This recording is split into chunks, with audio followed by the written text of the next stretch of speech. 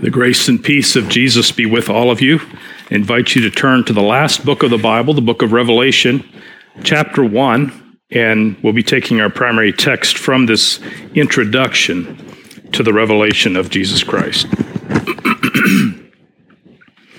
While it might be slightly odd to begin a series on the book of John, the Gospel of John, with the introduction to Revelation, there are some corollaries, possibly that of authorship. Brother James has been teaching from the epistles of John. We're hoping to look at the Gospel of John, and this is the revelation given to John. What is not 100% certain is that these are all three the same John, but many scholars do believe it's the same John, the disciple of Jesus. John states very clearly in the Gospel of John, the Gospel according to John, technically, John states his purpose very, very clearly. In chapter 20, verse 31, he says, "This book is written so that you may believe that Jesus is the Christ, the Son of God." That's an audacious statement. This man that he's chronicling the history, he wants us to believe, upon reading this gospel, that that man was the Messiah, the anointed one from God, one of the Trinity, one of the members of the Trinity. And he says, if that happens, if you believe that, you will have life in his name.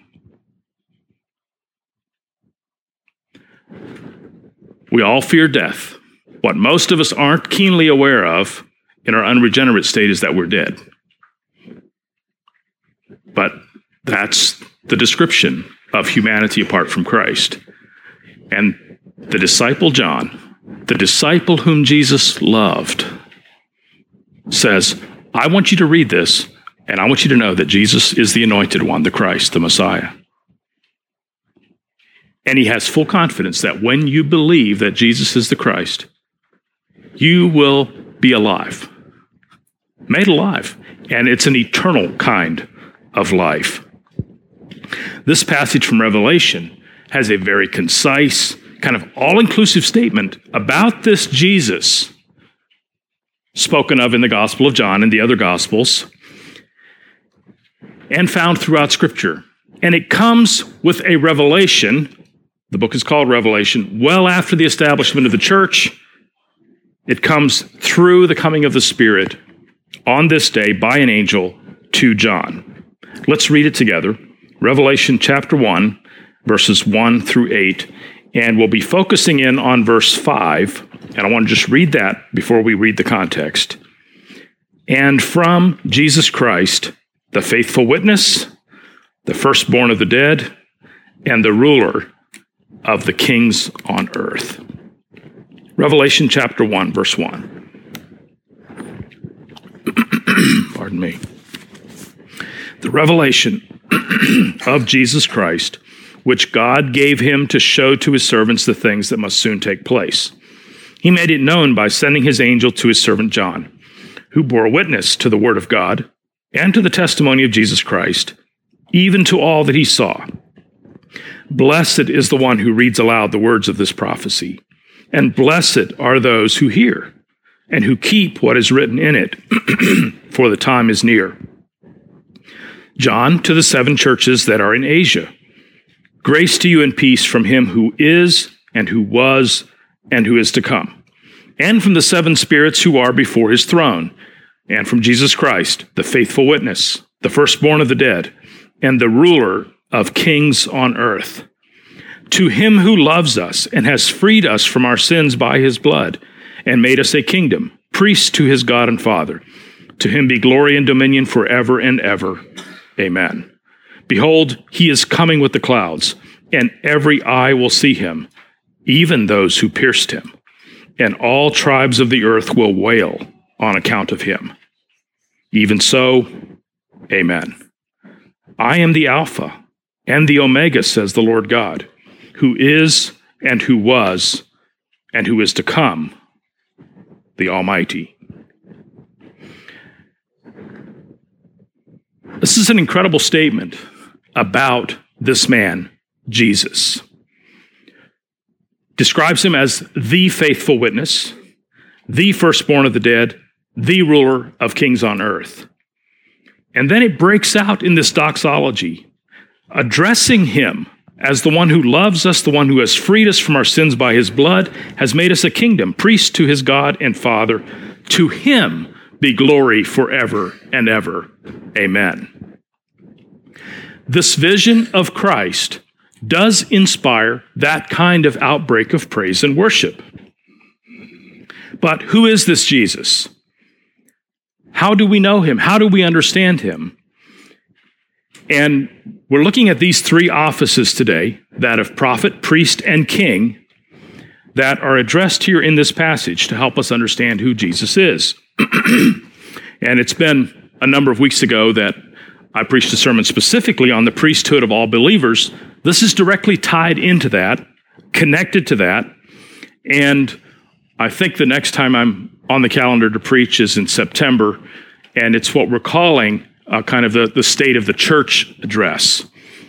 And this provides a bit of foundation to what I have to say in September, when we kind of take a candid look at us as a congregation, where we are in our maturity level, in our place in time, in our place in history, and what it is that the Lord may be calling us to going forward. And I'd like to lay this as a bit of a foundation to that as well. It's also a foundation in some other ways.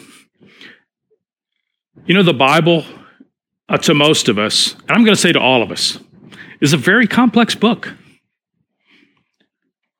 It's not something you pick up typically, open page 1, get caught in a cliffhanger, and can't lay down till you finish Revelation. You know, I don't find many people, if that's the way you start off, you get to Leviticus and it's like, and then Numbers is like, whew, what in the world is that all about? And you just kind of bog down and struggle.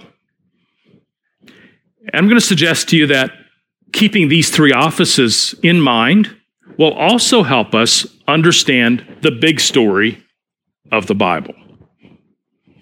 Not only that, it helps us to understand then who the person of Jesus is, because all of Scripture really is ultimately about Jesus, points to Christ, helps us to understand him, and is written to elicit faith from us in response to this Jesus. So these three offices are then represented in the Gospels. We'll touch that briefly. But the book of John, the Gospel of John, is just kind of different. Matthew, Mark, and Luke, the Gospel according to Matthew, the Gospel according to Mark, the Gospel according to Luke, you know, we can kind of make sense of those as a bit of biographical, telling the story of Jesus, what he did, what he said, how he went about living his life, and finally how he died. You get to the Gospel of John, it's different. It's very different. But it's one of the favorite books for many people, one of the favorite kind of narratives in the Bible. How does Jesus, this Jesus, how is he disclosed through all four of those Gospels?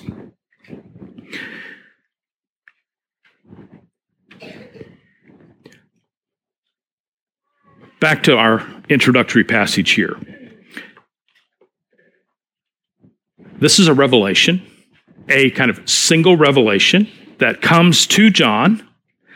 It's a revelation, and the little word "of" there can be read in several different ways. The revelation of Jesus Christ as Jesus is put on display. It's also revelation from Jesus Christ.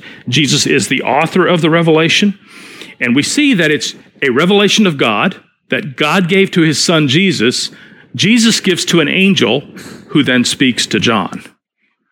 And John sees the vision and simply writes what he has received. And the one who is glorified in this is the God-man Jesus. And then he pronounces this blessing on anybody who takes time to read aloud. And it's interesting, the ESV translates it that way. Read aloud this book. So if you're feeling dried up, you feel like you need a blessing, here's a simple one, right? Get a few friends together, read it aloud. Blessed are those who read aloud this prophecy. More than that, blessed are the ones then who hear it and the ones who keep it, whose lives are shaped in obedience toward this Jesus after they hear this revelation. And again, part of that is because this is a revelation of Jesus Christ, prophet, priest, and king, the one who transcends all, who's above all.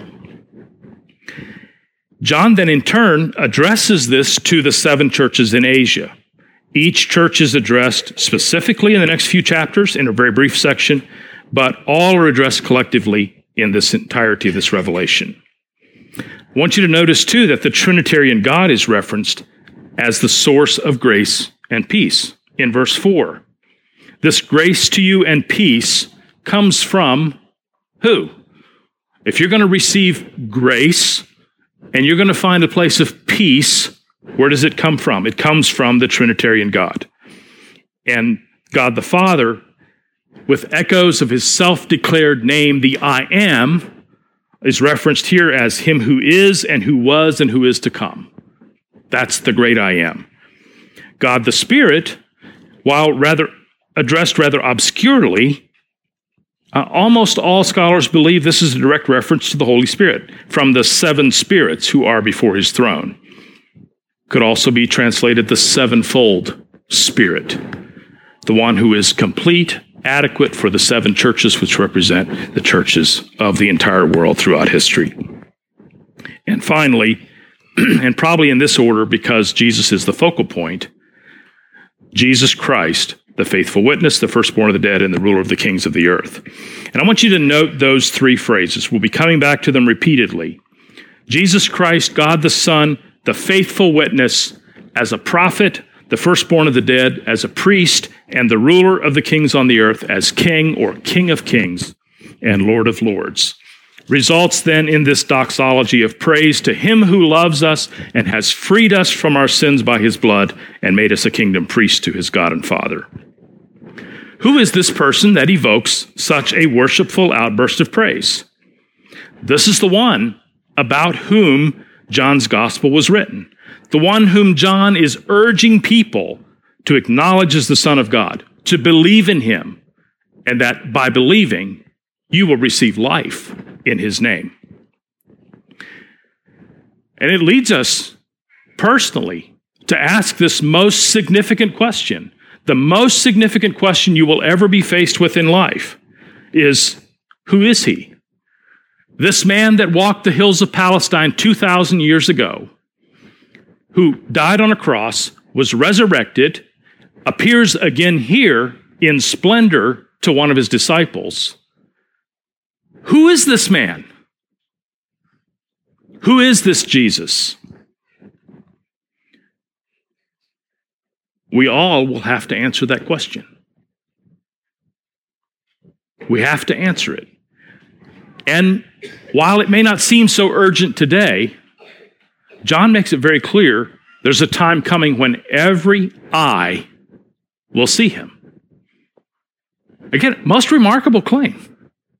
A man who lived 2,000 years ago, walking the hills of Palestine, was murdered on a tree, was resurrected from the dead 3 days later, his followers say, and now they're saying he's going to come back with clouds. Every eye is going to see him, including the ones who hung him on the tree. Now, I don't know what that would do to you, but, as a student in school, played a trick on your teacher, and then suddenly you encounter the teacher, strikes terror to the heart. But can you imagine nailing a man to a tree and then seeing that man breaking the clouds? Every eye is going to see him. Everyone will answer the question, who is that man? Even those who crucified him. So it's an inescapable question, and it becomes incredibly important. He is described here as a faithful witness, the firstborn from the dead and ruler of the kings of the earth. He is described as a prophet, as a priest, and as a king. We're going to describe the offices briefly. look at how the eras of the Bible also illustrate these eras, and finally how Jesus fulfills them. Who is a priest? He is one who cares for the house of God, according to God's law. Priests didn't have a lot of space for creativity and the latest and the greatest. Their operations manual was Leviticus, Numbers, and Deuteronomy. Very specific. God gave this to Moses, said, Moses, you give it to the priests, and priests, this is how you do it. This is exactly how you do things. So priests were ones who operated under the law of God with very careful prescribed activities. I mean, they were to look at people's skin and see what color the hair, if there was a blotch on the skin, see what color the hair was coming out. And if it was this color, they were to do that. And if it was that color, they were to do this. I mean, it was all very, very specific. So they served in God's house. They served the people of God, and they served God by serving in the house according to the laws that God had given. There's a mediator aspect to the office of priest. And then there's the office of king. Maybe a tad more familiar to us, but kings had to go beyond the prescription of what was written. Kings didn't have operation manuals. They were required to live by wisdom. Now, they needed to know the law. They had to be based in it. They had to be rooted in the knowledge of the law. But when an enemy came up, they had to decide, would they send their army into battle or not? And if they were going to send the army into battle, which division was going to go first? Which one was going to be sent out this way to provide a trap so the others could be successful? Who were they going to sacrifice? This is the decisions King David made day in and day out. And there was no carefully prescribed set of rules like for the priest. Kings had to be wise, and they had to be discerning, and they had to make judgment calls that cost people. But it was rooted in knowledge of the law, but addressed far more complex situations. And then prophets are another different kind of office. Prophets, in some ways, are people who pass judgment on a current era, a current people and their behaviors and practices, and strictly with their words alone, chart out a new pathway. So they pass judgment, describe what's wrong, and then say, thus saith the Lord, and they chart a new pathway forward. A prophet is one who by his words tears down an old world and creates a new one. Not merely repeating what's been said before, or applying the old ways to the new situations, like priests, but a prophet was someone who was in consultation with God, and we'll see that some high prophets, God even consulted with these men, which leaves us baffled. A priest is an obedient servant. A king is a wise ruler. A prophet is something beyond that. A prophet is the mature image of God who consults with God and is consulted by God. Each of these three offices have a responsibility of passing judgment. The priest passes judgment according to the rules of the law. The king passes judgment according to wisdom. Judgment is associated even more clearly with the prophets who pronounce judgment on a whole culture. And that judgment ends one period of history, initiates a new period of history. And we'll illustrate this here in just a moment. Each has a distinctive quality. The priest, his quality is obedient service based on the law. The quality of a king is that of wisdom, of having a wise rule. And that's where the wisdom literature of Solomon and the Psalms of David are birthed out of kingship. Wrestling, discerning, struggling with reality, trying to find paths of wisdom. And then the distinctive quality of a prophet is that of a message of transformation and renewal. Now, in the cycles of history, which we'll look at again just briefly, in this cycle, a prophet is always present at the beginning and at the end of these various eras of history. So think with me for a moment about Noah. Noah prophesied before the flood that there would be great judgment. There was judgment. God washed the world, and Noah was there to establish the new, based on the Noahic covenant that God gave to Noah. Abraham, he was a prophet, and he had a priestly action in which when God gave him a command, he obeyed a very simple command to leave his homeland and go somewhere. And he went. His son Jacob ruled. Isaac kind of blew that one. Jacob, his grandson, was the kingly representation of that era that Abraham launched. Joseph initiated the transforming era that brought them back in, and prophets usually go outside their territory to new areas. Joseph is in Egypt now. God has expanded his reach down into this empire known as Egypt. Then think of Moses. Moses, as a prophet, ended the era of slavery, opened up the next. And we'll look at this more specifically because it's the story of Israel. And he closes that one out as well. But there's something even a little closer to us that's a parallel to our own maturity. Priesthood has a parallel in childhood. Kingship has a parallel in adulthood. And being a prophet has a parallel to the aged, gray-haired who now speak wisdom. So childhood is an era of the priest. If children don't learn to obey rules, they'll never grow to maturity. Again, at the risk of just dragging this out, the initial priesthood phase, Adam, simply one rule: don't eat that tree. Adam couldn't even be a good child. And the saga began. Children that don't learn the meaning of no will never progress to wisdom. And so there's a sense in which the task of the priest is in the house, clearly explaining the law of God that has been clearly prescribed and expecting compliance. But we don't want to stay there. There's more to life. There's work to be done, and that's the task of the king. This is adulthood, the era of wisdom, and it requires more than rules to live well. It requires discernment for going, discernment for deciding, discernment for ruling.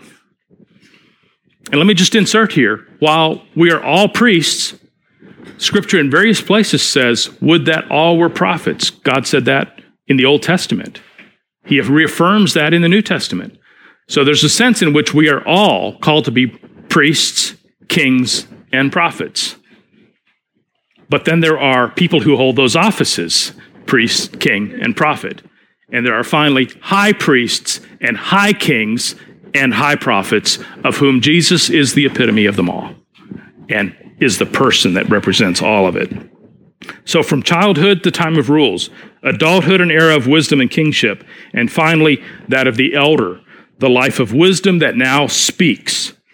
People get to a certain age, they can't go out and be kings. They can't govern wars and take on the battles of kingship. But they sit in the gates and they tell the stories of the past. And they say, this is what happened, and this is what you must learn. And it's interesting, in the old societies, those were the people who typically gave the rules to the youngest generation because the parents were so busy in their activities of kingship.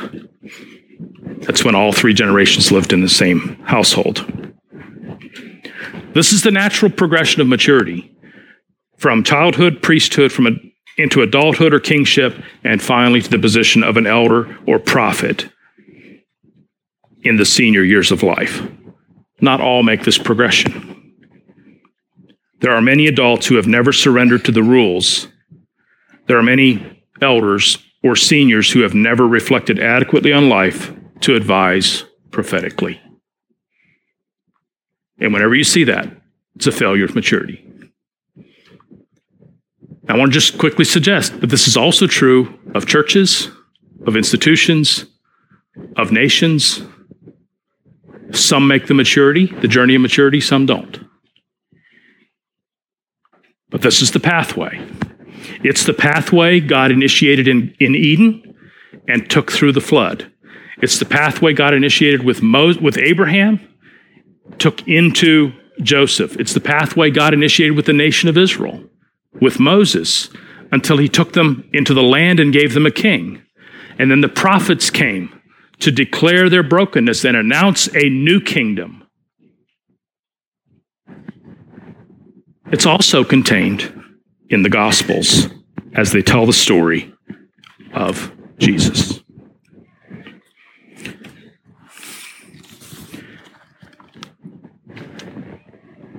I told the children this morning, and I found this one fascinating. There are 4 faces to the cherubim in Ezekiel, 4 symbols.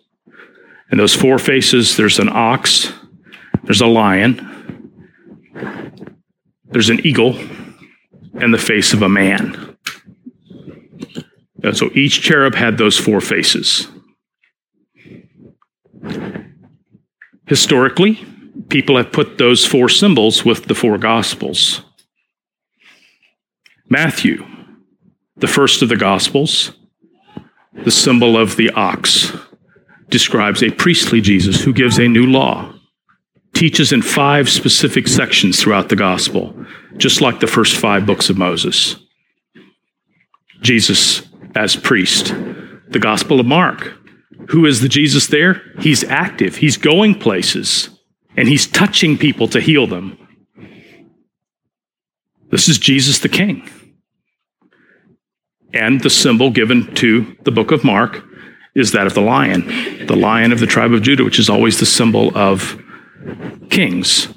Matthew, the symbol of the ox, the priest who sacrifices oxen, but also a priest who, ox is not considered to be a brilliant leader beast, does what he's told, just plows, straightforward, left, right, ye, haw, whatever the words were. The third gospel, the Gospel of Luke, is one that continues all the way through the book of Acts. This is Jesus now as prophet, declaring a new kingdom that is advancing, where the prophets are going and announcing, and they're not just stopping in Jerusalem, they're going throughout the world. That's the nature of the role of the prophet. But John, it's just different. John is the symbol of man, the God-man, Jesus, the Son of God. And the Son of Man is a term that's used over and over and over. This man, this Son of Man, is the Messiah, the Son of God. He is the true priest, king, and prophet, but he's also the new humanity. This is the high priest of all priests, the high prophet of all prophets, and the high king of all kings. We assume our offices as priests, kings, and prophets under his authority. We follow our trajectory toward the maturity that is the fullness that is in Christ, from priesthood, learning to listen to when Jesus says no, learning to obey, learning to move out into wisdom and discernment, to fight the battles that are to be fought in the world, because we're not just to dwell in the sanctuary of God, in the house, and follow the rules of worship all the time. There's work to be done. There's territory to be managed. And we are charged to enter that as kings. The charge is there in Genesis. It comes all the way through the Old Testament. It's mandated to us today to take authority, to exercise dominion. And for us, those spheres are very different. But either we're under the authority of Jesus as we exercise our rulership, or we're not. And finally, as prophets, to announce the gospel of Jesus Christ, the coming of this king, and that this prophet, priest, and king is going to come with clouds, and every eye is going to see him. And there's going to be a new heavens and a new earth. As individuals and as churches, it's easy for us to focus on one of these offices and one of these ministries, and as a result, be somewhat immature.